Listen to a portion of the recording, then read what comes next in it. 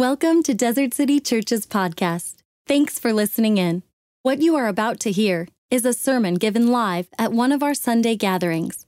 We are a new church serving neighborhoods on the edge of North Phoenix and Scottsdale, Arizona. Our sermons are ongoing conversations around a sacred text or scripture in which we find the story of Jesus. We hope they inspire you to love God and others more. If we can serve you in any way or answer any questions about our community, please don't hesitate to ask. You can find out more information at desertcitychurch.com. If you want to come grab a seat, we're going to get started. You can open up to 1 Timothy chapter 6, where we'll be reading today, starting in verses 17 through 19. As we approach this holiday season, there's two words that I want us to live by. There's two words that I want us to prioritize around and focus in on as we head towards a time of Thanksgiving, a time of giving, a time of sharing the gifts and everything that it means with this season. And I want to start today with 1 Timothy chapter 6. Let's start in verse 17.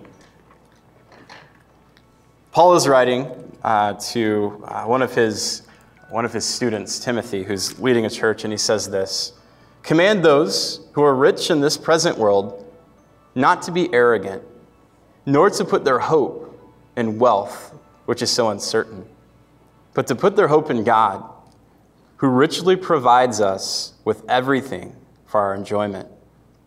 Command them to do good and to be rich in good deeds, and to be generous and willing to share.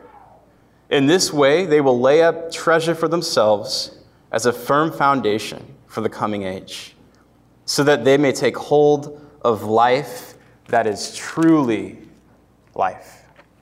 Love that phrase, life that is truly life. So Paul says, have them do two things. One, to do good, to do good. And two, he says, to be rich in good deeds. We thought about calling the series, How to Be Rich. So we thought, that's what we all want, right? To be rich. But such an interesting phrasing, to do good and to be rich. He says, don't be arrogant with your wealth. And he says, don't put your hope in it because it's uncertain, but do good and to be rich in good deeds.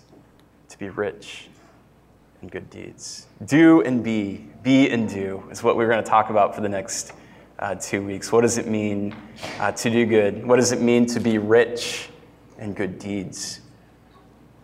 Back when I was a student ministry pastor, I was reminded of this story this week, by the way. We had a group of students out at Nello's Pizza. Nello's is an amazing pizza place in Scottsdale, which unfortunately no longer exists, so I can't recommend it. But we were there with a group of about 12 students, and it was a pretty rowdy bunch. Some of those students are here today, and one of them is our student pastor, Tyler. And we were in Nello's, which is kind of a classy pizza joint, maybe, for us. It wasn't Peter Piper, is what I'm trying to say. And we were loud. It was kind of an obnoxious group. And there were a number of couples that were there on a date. And so I was so sensitive. I was like, oh my goodness, we're probably driving these people crazy. We're probably really annoying. We're that loud group that you never want to run into when you're on a date. And get to the end of the night, and we go to pay. And you know how it is with high school students. The bill never quite adds up, right? So if you're the grown-up, you're covering the meal, basically. And because they don't know how to add in taxes and all that kind of stuff. So we just are kind of expecting, we're going to pick up a lot of the extra tab tonight. And then when we asked for the check, the person serving us came out and said, well, actually, your meal is taken care of. Somebody paid for the whole thing. And I'm sitting there thinking, we have 12 hungry, Tyler's here, hungry, hungry guys, and this wasn't a cheap bill. She said, no, someone, they just, out of their generosity, wanted to help, and they covered it. And I remember that night thinking, wow, I thought we were annoying them. Maybe we were annoying them. And their response was to be generous towards us. Generosity has a very compelling power to it. I remember thinking of that night, like the first thing I wanted to do is give thanks. Like whoever did it, like I just wanted to thank them because that was such a big deal for us. The second thing was it caused me to want to do something similar. Like there's something about generosity is very contagious. And when you've received something out of the goodness of someone else's heart, you can't help but want to kind of pay it forward, to pass it on. Generosity has something very compelling about it. And as Paul's talking to Timothy here, he's talking about this subject of generosity. And so today I want to talk about generosity. And if you're new today, sorry, we're talking about generosity. Last week we talked about politics, so it's getting better each week, I think. I joke, if you can survive these 2 weeks, you'll be good at Desert City. But generosity, to do good with our lives and to be rich in good deeds.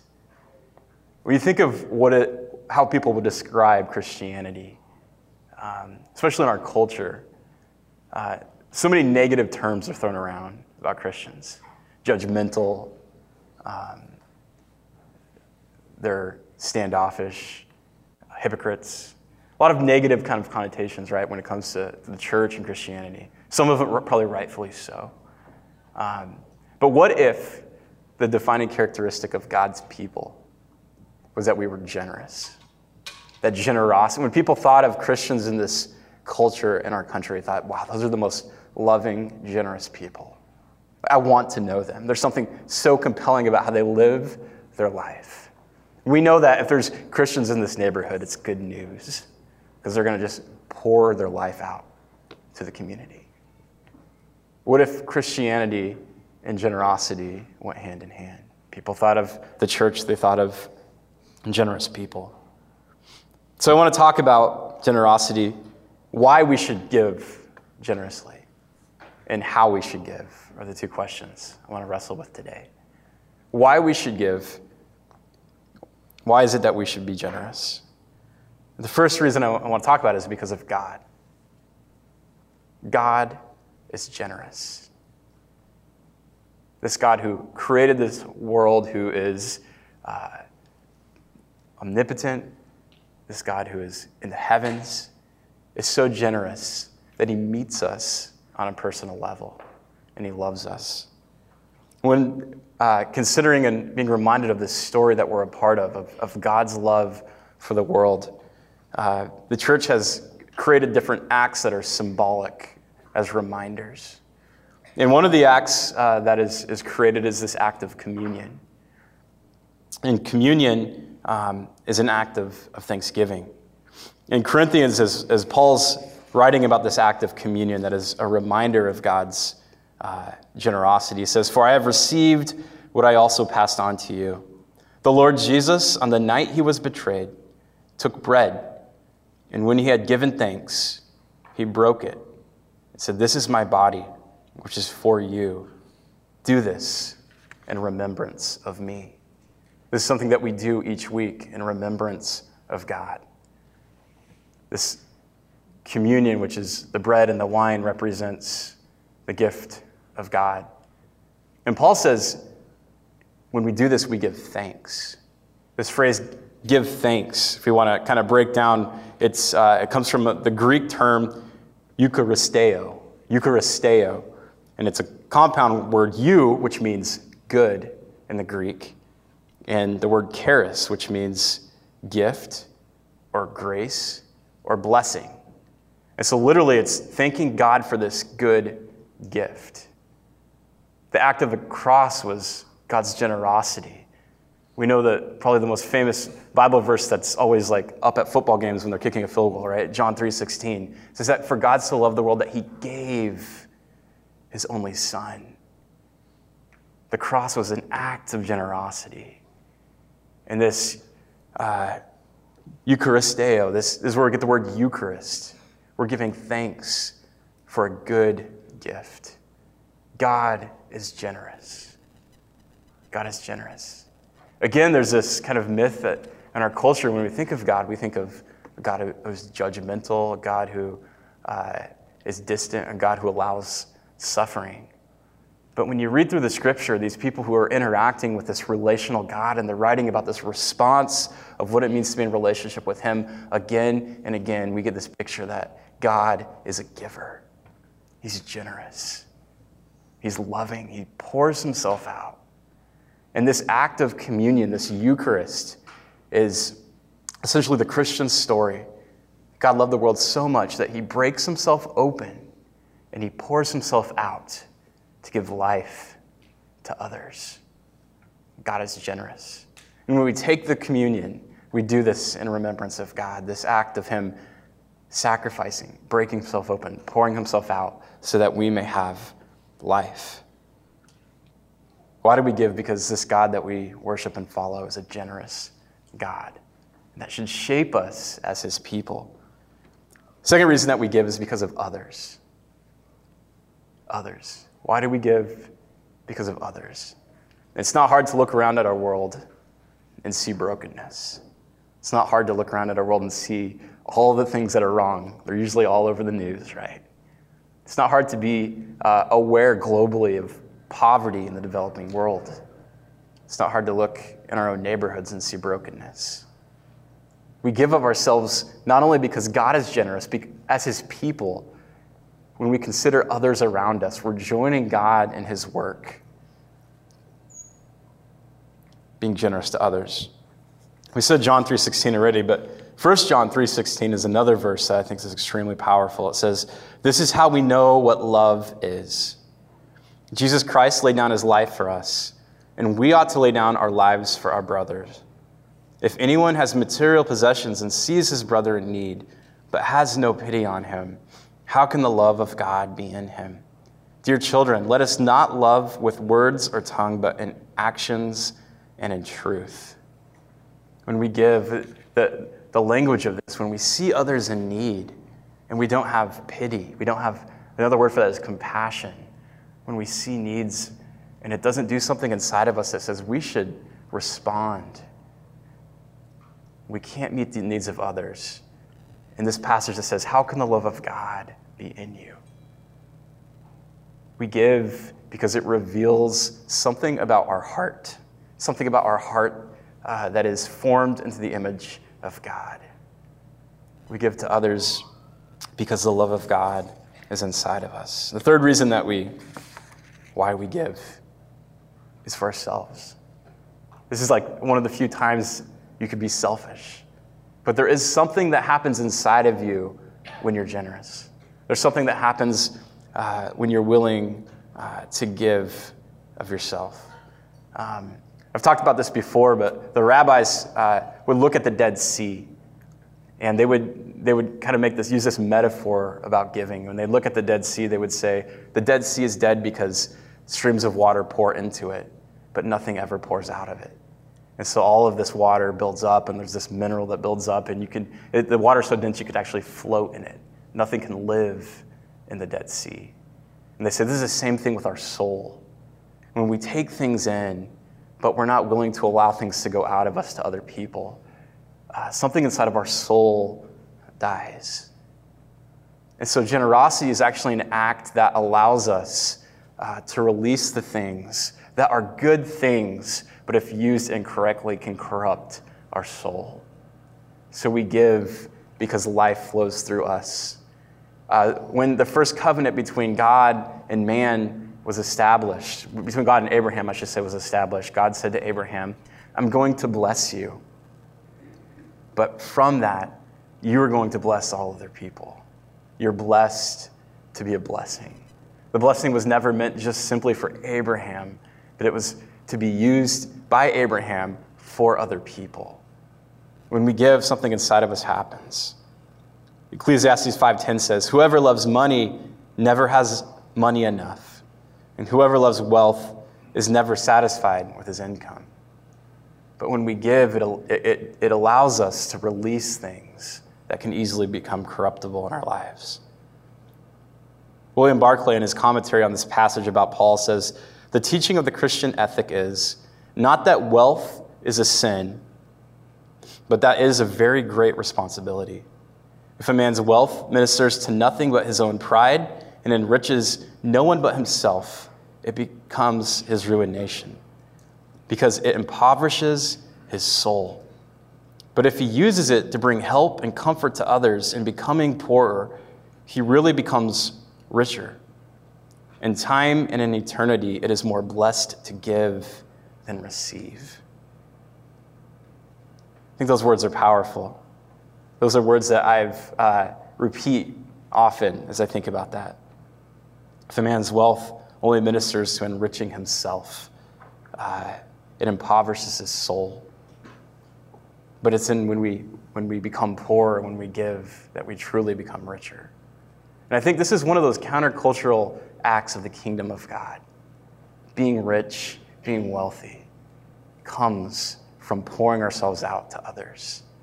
And it's so odd because you're losing something, but you're gaining something else. You're pouring something out, but at the same time, something else is being poured into you, and your heart grows, and your world grows. It enlarges your life and relationships. So we give because giving actually saves us from ourselves. There's something inside of giving that protects us from things that can corrupt us. And it joins us in this bigger story. It forms us to be more like God, who is generous. So why do we give? Because of God and others and self. These are things that are formational for us as followers of Jesus. And how we should give is also something to consider. When we were kind of talking through, I was planning this with Tyler because he's going to preach next week, and I'm kind of like laying a theological framework, and then he's got to do the hard stuff next week. But just kidding. But when we were thinking of how we give, they all ended up starting with the letter R, which is like a very pastoral thing to do. But we give relationally. We give relationally. We give out of living in community with each other, hearing of each other's needs. There's a beautiful picture of giving relationally in the book of Acts when the church is just kind of starting and forming, and it's almost like this window into like what the church can be. And sometimes we kind of prop up this window and say, this is how it always should be, but we forget this early church, they think Jesus is coming back like within like really soon, right? And so they're living kind of these lives that are very urgent. But there's also something in there for us, I think, that's important. In Acts 2, 43 through 45, it talks about the early church in this picture of community. It says, everyone was filled with awe and wonder, and all the believers were together and had everything in common, selling their possessions and goods. They gave to anyone as he had need. And then in Acts 4:32, it says, all the believers were one in heart and mind, and no one claimed that any of his possessions was his own, but they shared everything they had. And with great power, the apostles continued to testify to the resurrection of the Lord Jesus, and much grace was upon them. And there were no needy persons among them. From time to time, those who owned lands or houses sold them and bought churches for Desert City. And just kidding, no. And they brought the money for the sales and put it at the apostles' feet, and it was distributed to anyone as they had need. Distributed to anyone as they had need. Now, we live in a culture, we live in the American culture, and we would know that this is a great picture of generosity. We know there's probably a lot of unintended consequences that come from this kind of living. But this kind of living is possible in the context of loving an authentic community. The more a church gets to know each other, the more a church gets to hear each other's needs and share with each other, we're able to respond relationally to give. That's not always like a money thing. I mean, that could be all sorts of different things, the way that we share life together. This is why community groups are so important. This is why community groups are so hard to form, is because we're all from these different experiences, we're all from these different places in life, and we want to learn, how do we do community together really well? How do we share life together? How do we do it responsibly? There's an old story about C.S. Lewis, who I know I quote like every week. The guy shaped my theology very much so. But he was in this group when he was teaching at university in England. And the group was called the Inklings. There's a bunch of these famous authors that came out of it. J.R. Tolkien was part of this group, the guy that wrote the Lord of the Rings novels. And the story goes that C.S. Lewis was walking with Tolkien. They were at this bus station. And as they were getting ready to hop on the bus, there was this homeless man that was on the street that came up to him, begging, basically. Tolkien kind of looked at the man, looked at C.S. Lewis, and C.S. Lewis looked at the man and decided to pull out his billfold and give him a few pounds, or whatever they use for money in England, and gave him the money and said, "God bless you, be on your way." And, Tolkien's very philosophical and looked at C.S. Lewis and said, I can't believe you'd do that. Like, this guy, he's probably just going to take the money and, go buy alcohol with it.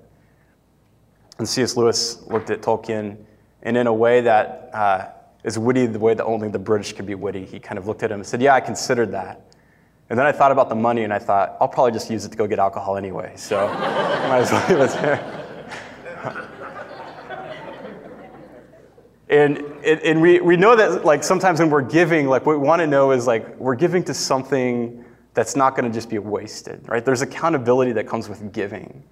And then there's also this just response of giving compassionately to people. But when we're giving relationally, a few things that we get to see is that we get to share life together, we get to do community together, which means there's follow-up. Like, we might know we have friends that are hurting, that are needy, and we can give to them, but we can also be involved in their life to help. And all of us have gone through ups and downs. We give relationally in a way that allows us to respond compassionately and then walk alongside people who are hurting. And I think churches are healthy when they do this really well. And they do this with integrity, and they do this with wisdom. So giving, we should give relationally. We should give relationally. The second R is we should give rhythmically. We should give rhythmically. And one of the spiritual practices that has kind of carried the church throughout history is this idea of tithes and offerings. And it's something that, like, I never want to talk about as a pastor, because I'm always like, people are going to take off running if I talk about this. But it's something that is this grounded spiritual practice for followers of Jesus. There's this rhythm that they place into their life where they say, we're going to give God first and foremost. We're going to prioritize our finances around God. And so tithes and offerings are this practice that Christians do. And for many, the tithe is a percentage that is a 10%. I remember our sister church is McDowell Mountain Community Church. There's a man there who's now, like, kind of the head of the eldership. He's this wealthy businessman. He was a total pagan when he got to McDowell.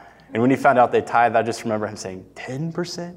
10%? He just kept repeating, 10%. No way, 10%. And now that he's been there for 30 years, the church probably wouldn't exist without his generosity and giving rhythmically week after week, month after month. There's something about this that forms us spiritually in a way that reminds us that God is in control of all of our finances anyway. There's over 20 passages in Scripture that talk about this idea of tithing. With that being said, there's also 4 passages of Scripture that talk about the abuse of tithing and how tithing can become something that is legalistic. And so it's something that people do. It's an invitation, but it's never should be something that just completely burdens you or manipulates you to give.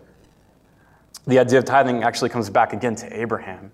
There's this story back in Genesis where he's kind of at war with these neighboring kings. And as he's at war, a bunch of his family gets kidnapped, and he's crying out to God for deliverance, and he's trying to do something about it. And he goes to war, and he ends up having this great victory, and his family and his possessions are returned to him. And as he's kind of considering everything that's happened, there's a strange figure that shows up named Melchizedek. And it doesn't really tell us a lot about this figure, Melchizedek, but it says that he's this priest of the God Most High. And as he comes to meet with Abraham, and they start to talk about what had just happened, this great victory, he brings bread and wine, which some would say, this is his first act of communion, this reminder, this Eucharist of God providing for Abraham. And then it says that Abraham gives him 1/10 of everything that's returned to him. So this kind of first time we see this practice of giving back to God for him giving to us. And time again, we see this kind of discipline within followers of Jesus. And what we find is this Melchizedek, he appears again in the New Testament, and they talk about how there's this parallel with him and Christ, that Christ is this high priest, and that we prioritize by giving back to God. And it's something that is extremely sensitive, I know, but this is a discipline Christians have done. And our hope is that this 10% that you would give to God would be a discipline in your life. And I mean, our hope is we're trying to build something here as a church. We'd love for you to give it here. But if not, find something that you believe in, that you know that you're prioritizing around giving to God. And you're prioritizing this part of your budget where you say, God is first. There's a spiritual discipline of giving because you know it opens up something in your heart. One of the cool things about kind of what we're doing here at Desert City is we're 2 years into this church plant, and we've been growing, and that's exciting, and we've been expanding, and we've been making calculated risks to grow our staff so that we could better minister to this community. And so this summer, we actually brought on 2 staff members, and we raised some money this summer to do that, and then we had a deficit in our budget. And as we've been growing, that deficit's been closing, and we've had this money in our savings account, which has been great. And one of the unique things about a church plant is that we're sufficient from within the congregation. And we're able to do that because of your generosity. And as you can see, more babies are coming too. So we're able to do that because of your generosity, and we're so thankful for that. And as we kind of consider our future for a church plant to be self-sufficient within the first 2 years is amazing. And so we're proud of that. We're grateful for your generosity. And then we also know that to get where we want to go, to continue to grow, to reach more people, we invite you to give. And if it's your first time today, please don't oh, great, geez, they're talking about giving. But a few of the things that we're excited about as we go, part of our financial accountability is with our state organization. And as we become self-sufficient, they've asked us to establish our first board from within the church. And so starting in January, we're starting to identify the leaders that will be part of that first board. And that's another good mark for a church to get there in 2 years. Is extremely healthy. And again, that's because of your generosity. We're so grateful for that. The other thing is we have great kind of vision of where we want to go with impact on this community and globally. And so one of the things, we're participating in a couple different organizations here in town, but in January we're going to be rolling out kind of our first global initiative, and we're very excited about that too. And so we have some big things that we feel like God has laid on our hearts, and that takes place because so much of what you do out of the generosity of your heart, and we're so grateful for that. So there's this relational giving of us doing life together, and then there's this rhythmic giving that I would encourage you to give to. And don't hear that as like a guilt trip or an appeal that you have to do this, or God's going to smite you or something. I mean, that's between you and God. But the third way is to give radically. Is to give radically in ways that have a huge influence on others. And returning to England, there's this man named George Mueller who was living in Bristol, England. And he was living in a time of famine, a time of great sickness. And there were a lot of orphans in Bristol. And the orphans were taken care of in places that were really tough living conditions. And George Mueller was a churchman. He was a man of the church. And one of the problems and needs he saw in his city was a need for healthy, clean, positive environments for orphans. And George Mueller just started praying. He said, I don't know how we're going to do this and how God's going to provide, but we need better orphanages. And he gave his life to this building of orphanages in Bristol, England. And at the end of his life, he had established 4 orphanages that could house 2,000 children per year. And throughout his life, as he had built these orphanages, he had raised over $8 million in the process, inviting people to give generously. And The historians tell us that when he died, he had $800 in his pocket. He lived a life where he just decided to find a cause and to pour into it and to give of himself. And now there's all these ministries that are still in existence in Bristol, England today because of the generosity of George Mueller. So we give relationally, we give rhythmically, but then we give radically. Our God is generous, and he invites us to live a life where we pour ourselves out to a calling that is bigger than yourself. I don't know what that is in your life, but as we head towards the holiday season, as we head towards a time of Thanksgiving where we give thanks for what God has done, as we head towards Christmas, a time of giving, what if we saw our lives as a gift to others? What if we saw our occupation, our calling, our family as a way to pour ourselves out to other people? I have no idea what that looks like for you. Paul tells us to be rich in good deeds, to be generous, willing to distribute to others. 2 Corinthians 9:6. I want to end with this, and the band will come up. This idea of being rich in good deeds. Again, the Apostle Paul says, remember this, whoever sows sparingly will also reap sparingly. Whoever sows generously will also reap generously. And each man should give what he has decided to give in his heart, not reluctantly or under compulsion. For God loves a cheerful giver, and God is able to make all grace abound to you, so that in all things and at all times, having all you need, you will abound in every good work. As the band comes up, we want to close today with the Eucharist. We want to close today with communion, this act of us giving thanks for a gift that's been given to us, the gift of salvation and eternal life. But when we do that, we're reminded that we're also this living Eucharist. That as God's people, we break ourselves open and we pour ourselves out to bring life to others. That plays out in so many different ways, relationally, rhythmically, radically. But for this holiday season, we invite you to do good and to be rich in good deeds. Let me pray. Lord, thank you so much for this day. Lord, we thank you for your love for us. And we love because you first loved us. Lord, and if we consider giving, Lord, oftentimes it's difficult because we're stressed out. Lord, the issue of our own finances is always on our mind. The issue of our own time is something that we want to protect. And so, Lord, as we consider doing good and being generous, Lord, we ask for wisdom. We ask for opportunities.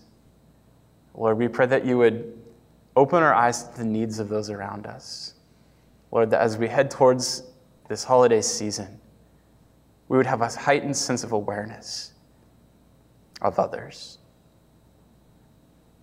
And Lord, that you would use us as a gift to the world.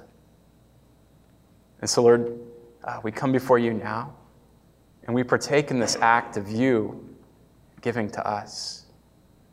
And we're reminded of your love and your generosity. And Lord, our hope is that as your people, as your church, that this generosity would spill out of this room to our community. That it would be contagious, Lord. That we would give because our hearts are formed into your image. Lord, that when people consider who we are at Desert City, they would think that's a generous community. That's good news here. So Lord, open us up, give us courage, and give us power. And Lord, we just ask that you would be with us. Lord, we want your presence. Lord, we don't want to just go through motions that are ritualistic or religious. We want you. So inspire us today, Lord. We give you this time, and we give you our hearts. In your son's name we pray. Amen.